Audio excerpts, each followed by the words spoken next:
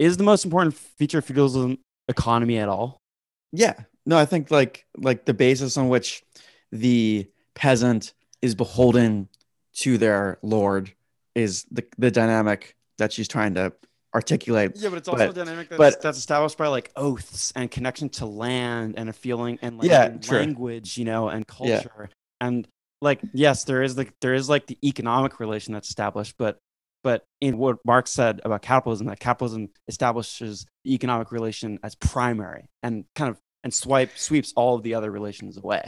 It would make sense that a leftist would understand it as a primarily economic system, which Marx does. But I think she also tries to avoid this point by saying like, oh, if there's any medievalists here, I'm aware that the concept of the medieval is very complicated and ever growing and changing. I mean more such and such.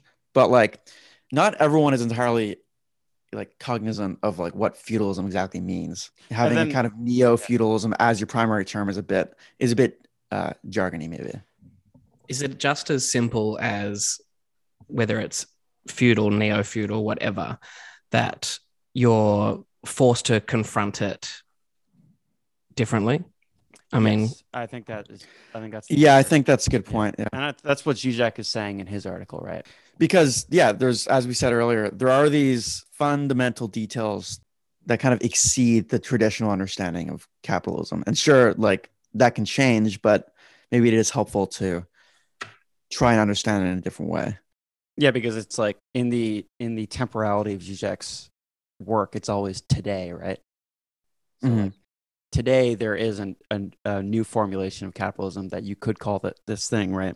I'm still trying to think about this idea that you, say for an Uber driver or a property owner, something like that you own the means of production and yet you still have to operate through a master.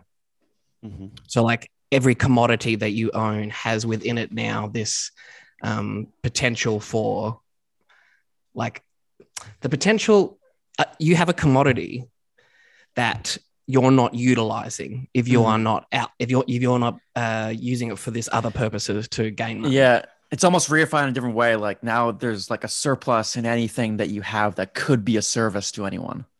And if you find yourself in the objective position, then you're almost compelled to provide that service. Well, it's like what Zizek talks about, like becoming a CEO of the self, or like the exploiter of yourself. Start a podcast. Because it's even in our like everyday experience of time has shifted in the sense that, you know, like you're waiting in line to buy a coffee or whatever, and while you're doing that, you're on your phone answering emails or what have you if you're employed. Because you're constantly, you know, people experience this obviously during the pandemic when they're working from home. It used to be the image would be of some office worker who would turn his phone off at 8 p.m. Like, that's when the working day ends for me. My boss can't message or call.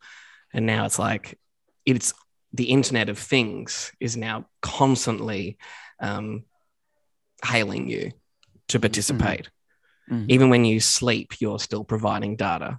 Yeah, that data is also crucial to this kind of paradigm that I think she's discussing, because like, yeah, communicative capitalism, she calls it. Oh, so suddenly it's communicative capitalism and not neo-feudalism.